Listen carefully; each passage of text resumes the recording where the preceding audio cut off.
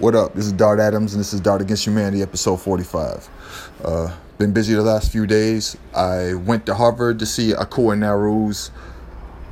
She's the Harvard Nasir Jones Hip Hop Fellow for 2019, and she did this colloquium for The Keeper. Basically, it's a project that she's doing that's actually chronicling the history of black women in hip hop.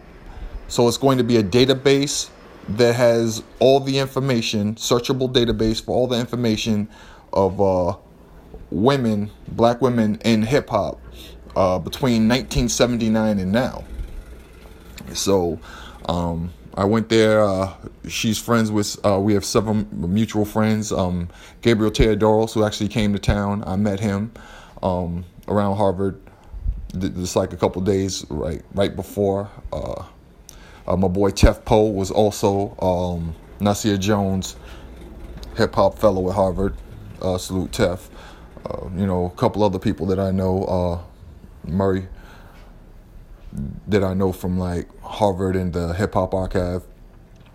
So again, I went, was blown away, really excited to help her out in any capacity that she needs with that, because again, I'm a human IMDb / Wikipedia / Google, and I could just like rattle off names and dates and projects, singles, maxi singles, EPs for her to add to the database and like fill some of the gaps, because she'll have an album or an EP or a single but not be able to find certain information because everything again can't be found online, and I just know that type of thing off the top of my head. So there was that. Yesterday I hadn't been to the Isabella Garden Museum in a while, and I hadn't been to an event there. So yesterday there was an event, the Larger Conversation, which is had by Kat Morris, who runs in Boston something we have called BAMS Fest, this big music festival, mainly catering to homegrown talent, and it's 10% headliners from outside as opposed to it being the other way around. Boston calling. And so we went to this event she had. It was amazing. It was a talk about creative resilience. Everybody left that event. We left entertained and inspired, and just fueled us to go forth and just do what we do and exist. And it's a lot of stuff that was said that like I kind of needed to hear at that time, because again, being a creative in this space is frustrating, and when you're in this particular era where Fonte said like the economy isn't necessarily about something monetary. It's about attention, trying to grab people's attention, get above the noise. So you're competing in your space with not just things in your particular space. You're competing with the world, society, outside things. I'm one of those people that, again, I don't really sleep all that much, and I'm just like always engaged in something. I'm always, the Fridays, like today's Friday, of course, the new Netflix stuff hits 3 a.m. I'm usually up watching it. New movie comes out Friday. I'm usually there at the theater as early as possible to see it if it's something I'm interested in seeing. And also, you can't beat them prices at the matinee. I'm a baller on the budget. But yeah, it was an amazing talk. The chef from America's Test Kitchen, El Simone, she was there. We had my boy Rob Pro Black Gibbs, who I've known forever as a graph writer in the neighborhood. Used to be with ALA. In 1991, he started Artists for Humanity. which has brought up a bunch of people that are successful now, young artists and entrepreneurs and people that are prominent in the community. And, we have, of course, Fonte. You know him, Lil Brother, foreign exchange, voice actor, MC, vocalist, writer, actor, does a lot. So it was just about a bunch of creatives in different disciplines and different spaces, all sharing their experiences of persevering and what it means to be black in this day and age while pursuing these things and the different obstacles that they face doing it. So it was an amazing night, amazing event. So glad Cat threw it. Afterwards, of course, if you follow me on Twitter, you've seen that we we decided to go to Slade's afterwards, because of course the question is, whenever somebody comes from out of town, it's like everybody talks about there are no black folks in Boston. So the thing is like, where did the black folks actually go in Boston? Of course, you could tell whose voice I'm doing, and like, but you need to go to Slade's, and it was between Slade's and Daryl's. Of course, Slade's and Daryl's in my neighborhood, not too far from each other, both in walking distance. Two different experiences. I need to point that out.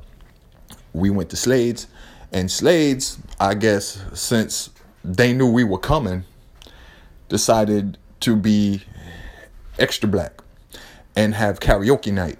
And it was an experience that I'm never going to forget. I'm not going to rehash everything that happened, because Greg and I, G. Valentino Ball of Killer Boombox, and I are thinking about possibly doing something about it, writing something about it, and we don't want to just like waste that potential money on me talking about it during the podcast when I could do other things.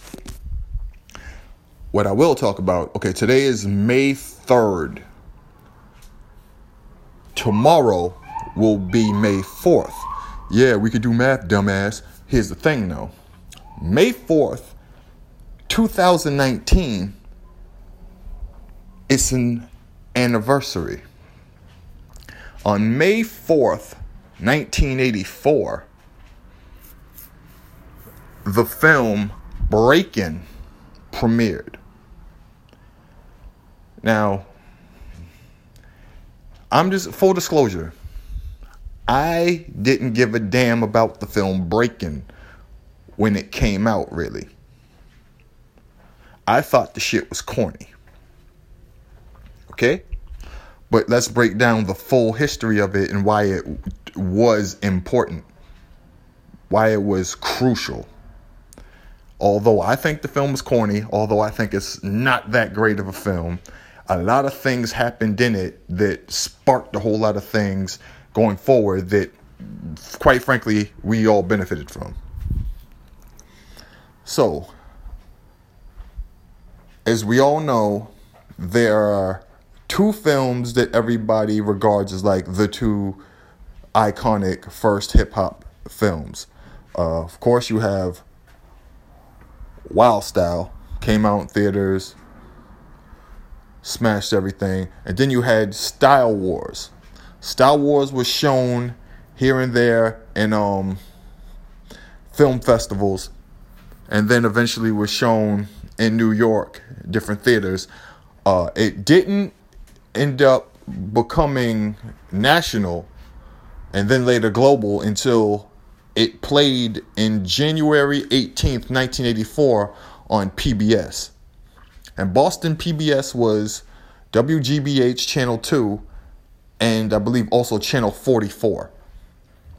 From what I've heard and what I've gathered, I believe it played in Boston once or twice before it got yanked, because all it took for those one or two sightings of viewings for people to hit the streets and start doing graffiti. The L got bombed up, all these other places, start getting hit up, and they never played it again. They kind of banned it. Now, another thing you need to understand about Style Wars is that it wasn't available for rental ever. You couldn't find it. You couldn't buy it. You heard about it. If you didn't see it on PBS when it came on, those times it aired, you missed it. You just didn't see it.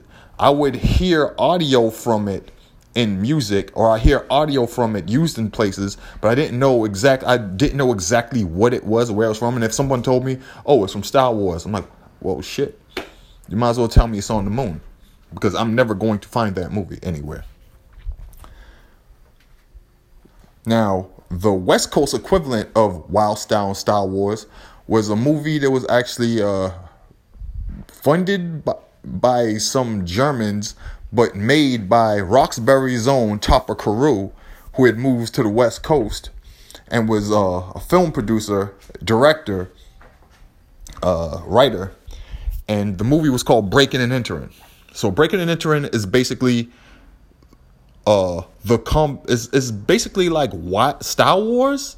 It's Star Wars for the West Coast, the LA hip hop scene, but it's like a mishmash of both Wild Style and Star Wars, even though it really wasn't scripted. So the people that appeared in it, of course, were Michael Chambers, also known as Boogaloo Shrimp, Shabba-Doo, Adolfo Quinones. Another person who was heavy into it was Ice-T. Ice-T was big in it. And ultimately what ended up happening was Canon Films, Golden Globus, they pretty much saw this film and was like, hey, they saw what's happening in the Club Radiotron in LA, and they were like, hey, we want to make a film based on this. But of course, you need like a white central character that people are going to actually, draw people in. So they basically centered the movie around, a young woman. So they had to find an attractive white woman. So they found Lucinda Dickey, who was like a lot of people's crush in the early to late 80s. I believe she was in Ninja 3 The Domination. Me and Just Blaze had a long discussion about Ninja 3 The Domination when we actually met for the first time. And everybody who was there, including FWMJ, what up Frank, were just like, oh, this is the nerdiest shit ever. Oh, now they're talking about Auto Man. Oh my God. Now they're talking about Sho Kosugi and his son. Oh my God, this is some nerdy shit. Why did we bring Dart? Oh my God, this Dart and Just talking about the nerdiest shit in the history of nerd shit. Anyway, that happened. The movie comes out May 4th. It does well. The soundtrack blows up. Ollie and Jerry, ain't no stopping us. No stopping. No one does it better. Fucking Freak Show on the Dance Floor blows up. 99.5. 99.5 won't do. Gotta have all of your love. That shit came out. So the videos were really big because the videos playing on all the video shows, and I'm not talking about MTV. In lieu of there being no cable in the hood, and most people not having cable, between 1984 and 1985, a whole bunch of music video shows popped up, just like in syndication. So they used to show this shit all the time. There's Reckless. Chris the Glove Taylor was actually big. You see his hand going across fucking turntables and shit. Ice-T was basically like the guy. This is when his film career actually started. So who are some LA icons who were in this film? Breaking. You had Cooley Jackson was in it. You had Poppin' Taco, Poppin' Pete, Lil Coco, who they called Hot Tot in Breaking 1 and Breaking 2. Little short dude jamming, Damn, who else was in this shit? Of course, Shabba-Doo, Boogaloo Shrimp, who Turbo and Ozone, or Ozone and Turbo. Jean-Claude Van Damme and Layla Rochon actually appear in this film for short instances as like background extras, like doing dance scenes. And the dude who played Tong Po is actually in the film too. You can see him in one of the frames. I don't know if I mentioned Lollipop. She was the woman dancing with Electro Rock. I believe they switched the cast in Breaking 2, so it was different people. But what happened is a lot of the people that were in Breaking and Entering and then were in Breaking, some of them ended up in The Pilot, which was a TV show that came out, I think, September 1984, and it featured homegirl who was in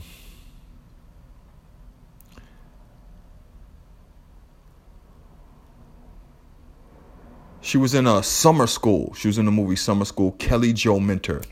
Kelly Jo Minter actually was, I think, either a production assistant or a dancer in Breaking and Entering. I don't remember if she was an extra in Breaking or Breaking 2, but she got like the lead in The Pilot because she could actually dance. And then like I think that kind of helped launch her acting career. She was like one of the young black actresses that really like had a long run. She was the girl who was in the car with all the records and House Party. Hey, play, I don't even appreciate the way you're treating me. And it goes, yeah, but I appreciate the way that you look, though. Kelly Jo Minter. Oh, wait, I think she was in, which Nightmare on Elm Street. She was in one of the Nightmare on Elm Streets, maybe The Dream Warrior. The one that had Ken Sagos, the comedian, in it. And he thought he had killed Freddy, and he didn't. And Freddy killed him. It was really sad because, black people in horror movies, you just don't get a lot of wins. I really believe that like one of the only black dudes that actually came out on top in a horror movie was Cheval Ross, who y'all know is Dudley from Different Strokes, when that motherfucker ran. They didn't show him get killed, so I imagine he made it. He must have some serious survivor's guilt. That's something we've actually talked about, and I better stop doing this because what's going to happen is I'm going to go off on a tangent, and I'm going to forget what the fuck I'm talking about. Breaking. So, Breaking ends up becoming a huge hit. The soundtrack blows up. How much did it blow up? So, let's see. I believe the budget for Breaking, the film, was about $1 million. Promotion, I can't say that they spent a disgusting amount of money on promotion. Maybe another 1 to 5 million. The film did about 40 at the box office. And then when rentals came out, it did more. The soundtrack was bananas. The soundtrack did numbers. So it generated a disgusting amount of money for MGM, Golden Globus, Canon Films. And Canon Films was going through a transition at the time because they had released this film called Bolero. I'm not going to go into detail as to what had happened, but it was interesting. So the soundtrack was released on Polydor Records. It was really interesting because here's the thing. There were songs that were played in the film that weren't necessarily on the soundtrack. So, like Beatbox by Art of Noise is in the film, but it's not on the soundtrack. There's a Kraftwerk song. Can't remember what the hell it's called. It's in there. People were looking for it. It's kind of like how in Breaking 2, George Krantz's Din Dada was like a big part of the film. They rehearsed to it and then they danced to it to save miracles. There's a lot of people like, oh shit, he going through it. And there's a lot of people like, what the hell is he talking about? Why do I always do that? The Eddie Murphy serious black man voice when I do that? Maybe it's just because I'm a kid, 70s baby and an 80s kid. But there's another song that's in the film but not on the soundtrack, and people were looking for it, and I think that's another reason why people bought the soundtrack so much. But yeah, the soundtrack did very well. So what was around out at the same time is Breaking. Actually, I'm going to look it up. I'm going to look up what else was released in May 84. So I'm going to look at films in 1984. No, I don't want to know about the films released in the UK in 1984. Why would... See, I do so many different searches that they try to figure out where I'm headed with it. And I'm like, no, it's not what I'm trying to do. It's not what I'm trying to do. Not at all. Son of a bitch. So I will scroll down to May.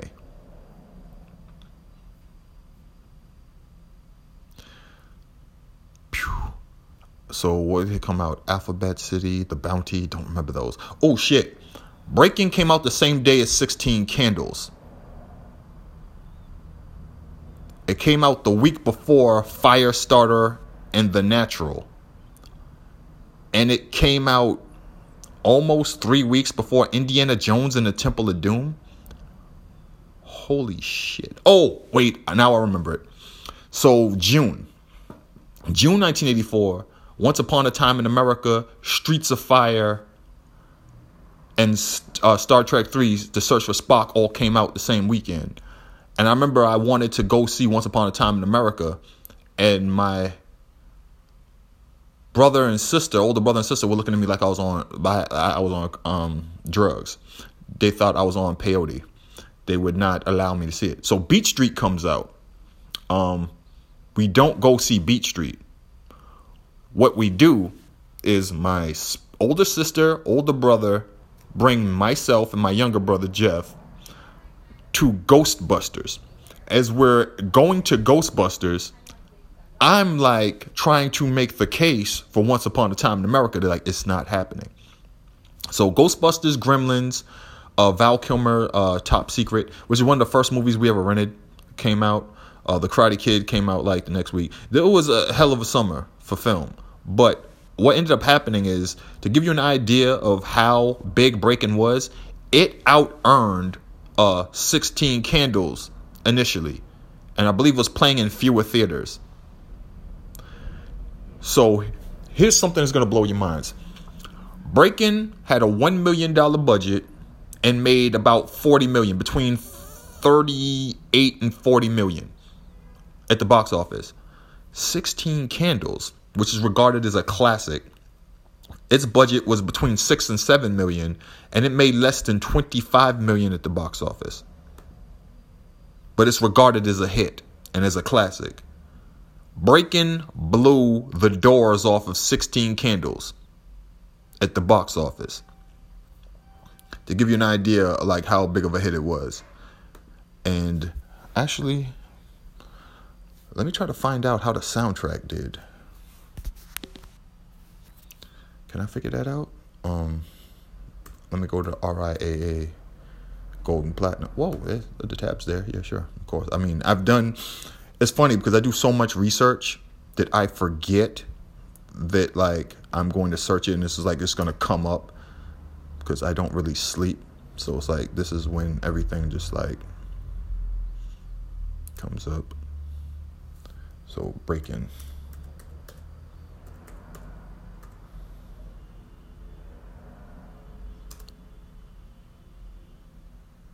Soundtrack, Breakin'. More details. It went gold July 27th, 1984, and platinum July 27th, 1984. I know the soundtrack came out before the film. So the film was released May 4th. So the soundtrack likely came out late April. It's really hard to nail down release dates. And it went gold and platinum by July 1984. That's nuts. So apparently the other song that was in the film that wasn't on the soundtrack was an Al Jarreau song. Al Jarreau? What the fuck? I need to track this shit down. What the fuck song was that? Like, I'm thinking Breakin'. Oh, you know what I need? I need that Al Jarreau. The Al Jarreau jam from Breakin'. What fucking song was that? I need to figure this out. Because I'm going to drive myself crazy if I can't figure out what the Al Jarreau jam was that was in Breakin'. We're in this love together, gotta make it last forever. That damn show ain't it.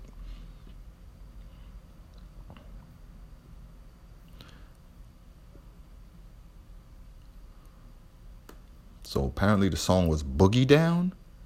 I don't remember the song Boogie Down by Al Jarreau. I'm pretty sure if I play it, I'll remember it. But you know what? Let's just go to YouTube. Let's look Boogie Down by Al Jarreau. I don't think I've ever done this while doing one of these episodes.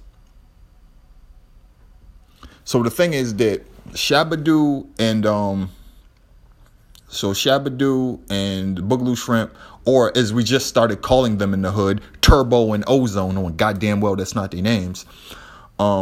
Because in black movies, you become your character's name forever. Omar Epps was Q years after Juice had come out. There's an iconic scene in Breakin'.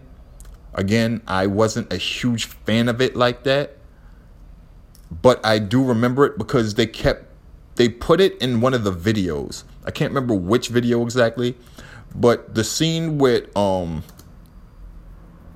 Turbo dancing with the broom scene, that was a big thing. They tried to replicate it with Breakin' 2, with him dancing in the room. You know, the room that was like spinning around and stuff like that. But it didn't. It was nowhere near as iconic. It just didn't happen. I'm pulling up Al Jarreau Boogie Down because I don't know what in the fuck this song is.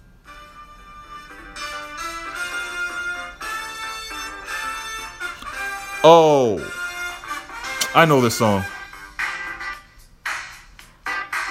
I know this.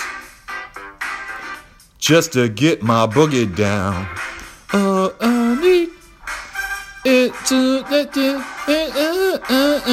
and to get my boogie down. Okay, yeah. Yeah, I know the song. All I need is to get my boogie down. I got it. I know the song. They played this shit to death. Yes. Okay. That was in Breakin'? That must have been one of the scenes, and some of you might be hearing this and like screaming while I'm talking, Boogie Down. Boogie Down. It's a scene where they're dancing on the street. I barely remember this fucking movie. Let me explain to you my entry. I wanted to see Beat Street. And then I saw Beat Street. I didn't see Beat Street in the theater. I saw Beat Street on VHS tape. I believe the first movie I was brought to ever by my family was Ghostbusters in 1984, because they thought I was so you have to understand, they thought I was mature enough to be taken to the movies, and also they were of age to take me to the movies. My sister was born in 1967. My older brother was born in 1969. So to give you an idea, 1984, my sister turned 17 in February. My big brother turned 15 in September. I turned 9 in August. So they were like, he's 8, he's 9, you know, we can take him to the movies. And also the other thing you have to factor in, my younger brother was 3 years younger than me. So you can't take me anywhere and not take my younger brother. So when we were finally brought to the theater, and then, of course, there were movies they were going to, and they were not bringing us, and we felt like, why can't we go? And they explained to us, you can't go to a R-rated movie. You know, I believe the first R-rated movie I remember them going to, and me being hella salty about it, was, Purple Rain. My big sister and big brother both went to Purple Rain. My big brother was tall and had a mustache, and he's black. So they figured people didn't really have IDs. A lot of times they would look at you and say, yeah, you old enough for this, you know. And I used to get in the movies back in the day because I was super tall and had a mustache and had a deep voice. But I was like 12, 13, something like that. Now, it worked great when I was at Latin and I was hanging out on the Northeastern campus and everybody thought I was a freshman. It didn't work out great with the police after the Charles Stewart thing because everybody thought I was a grown-ass man. I wanted to be a kid then. I didn't appear to be one. I didn't sound like one. So, you know, give and take, push, pull. It comes with territory. So, they went to see Purple Rain. Now, the Purple Rain soundtrack, Prince's album, came out ahead of the film.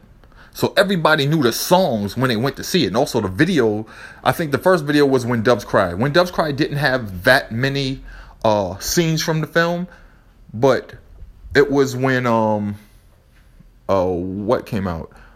Let's Go Crazy. So the video for Let's Go Crazy was like a commercial for the film. And also Jungle Love by The Time. Those two videos pretty much sold that film. I can do that later when I actually talk about Purple Rain. Let's go back to Breakin'. So what happens is Breakin' blows up largely because of the soundtrack and the videos. The videos, of course, Ain't No Stopping Us by Ollie and Jerry, will show a lot of scenes from the movie. Though I don't remember the Freak on the Dance Floor video. I remember the 99.5 video. That's what I remember. 99.5 won't do. Gotta have all of your love. That shit. So that John had a lot of scenes from the movie. Now, mind you, it's like the exciting stuff, them dancing, wearing the suits, tearing the suits off. I didn't see Breakin'. I saw Breakin' 2. My big brother rented Breakin' 2, dubbed Breakin' 2. We had it. We watched that religiously because my big brother had a crush on the Latina, specifically the Puerto Rican girl, who they dubbed over her voice. Ay, por favor. Like, why would they do that? That didn't make no sense. No speak English. Remember that shit? So I saw Breakin' 2 a million times. I saw Breakin' for the first time. What year was it when I saw Breakin' for the first time? I believe I saw Breakin' for the first time in like 1994. Like 10 years after it came out. And I couldn't stop laughing because it was that bad. It was that terrible. I think I was 19 when I saw Breakin' for the first time. I was like, this shit is terrible. Now, also, you have to remember, I saw Beat Street. For the first time in around 85. I saw Beat Street for the first time around 85. I think I saw Beat Street for the first time around the same time I saw Scarface for the first time. I saw Scarface for the first time with my dad and all my brothers and his girlfriend. You say, your dad had a girlfriend? Yes, my dad's girlfriend. One of my dad's girlfriends. One of my dad's girlfriends that we actually knew well because she was around for a minute. So we all watched. Scarface was a family film. If you were with my dad, it was a family film. Everything was explained to us. It wasn't anything overly what we could take. And you would imagine, wait a second, how could a 9-year-old child handle Scarface? With my parents, it was my dad. It was fine. We wouldn't be watching Scarface with my mom. That shit wouldn't be happening. Just know. And no, we did not tell her. We ain't stupid. So I saw Breakin' and I was like, this shit is terrible.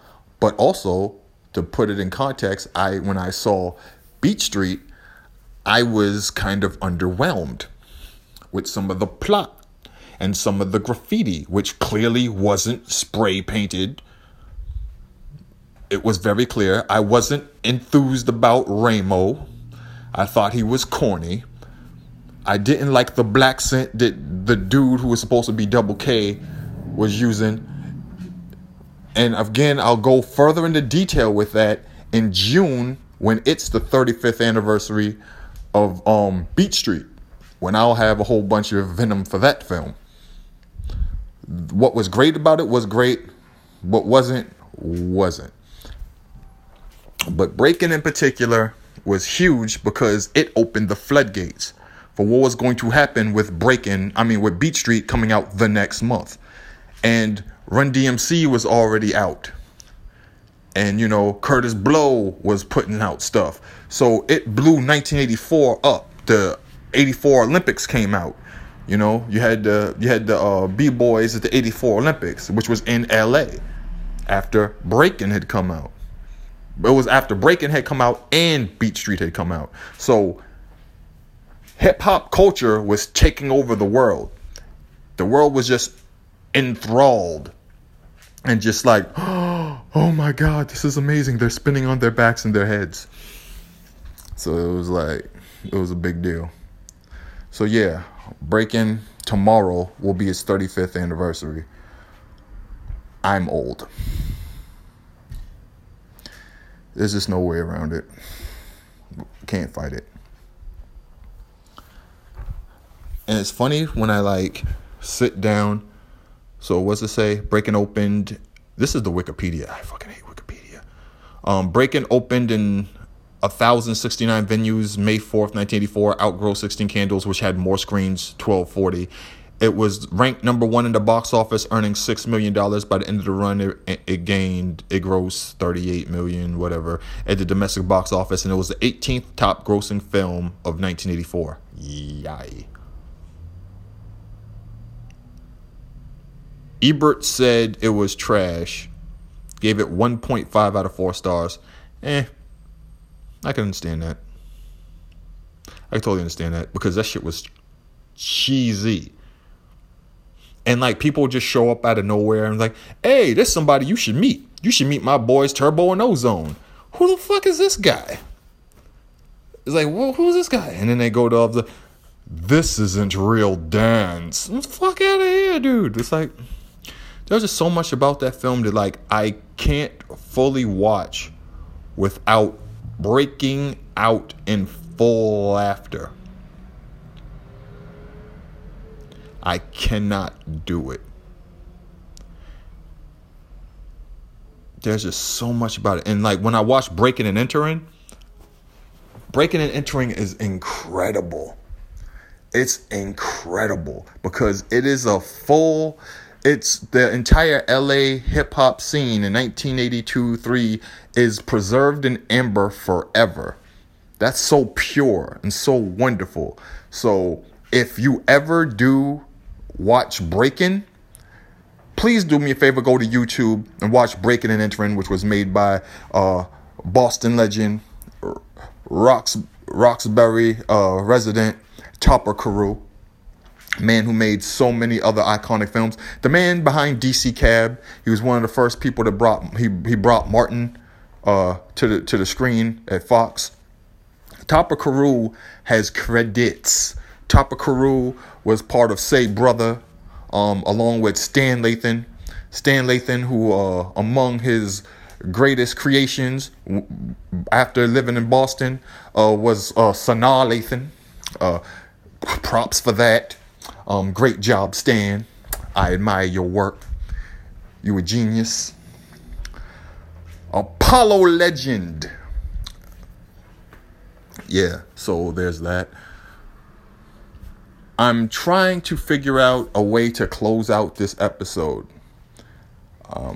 I feel like I'm doing good time because I'm right at the cusp of like 40 minutes. So I want to get this right around 40 minutes again because you have no idea how proud I was of myself that I was able to do an episode that was only 40 minutes long and I didn't ramble for the last 10 minutes about nothing. So that was great. So it's looking like what I'm going to do coming up this next week is I'm going to focus a lot on doing some unique pieces regarding like research in the space of rap writing and how it's needed, because there was this big argument that we had online about are critics necessary. I could have done this whole episode about that, is critique necessary, but it would have just been angry ranting, and I already angry ranted on Twitter, and I'm really not in the mood to do that right now. But I'll probably write a piece about it. I'm probably going to post it on DJ Booth or something, more than likely. But what I'm going to get into this month especially, I'm going to focus on doing the Boston Legends podcast, do the follow-up episodes, whatever. The reason why we haven't released the Boston Legends podcast episodes or whatever, because we want to do them back to back and have content. But the weather's been uncooperative, it's been like this October in Boston, and it's supposed to be spring. It's May now, and it's like I'm still wearing a Scully. I wore thermals a couple days this week. I need that to end. So again, I'm looking forward to it finally getting warm and staying warm this month. I'm looking forward to being more consistent with what I do outside of the space of writing. I'm looking forward to showing up more on college campuses and possibly having some different projects out there that I could like push to people. I'm just looking forward to what's about to happen this spring and summer with the Boston Legends line. So we're all gonna be there together, excited about the same shit. That's the best place to end.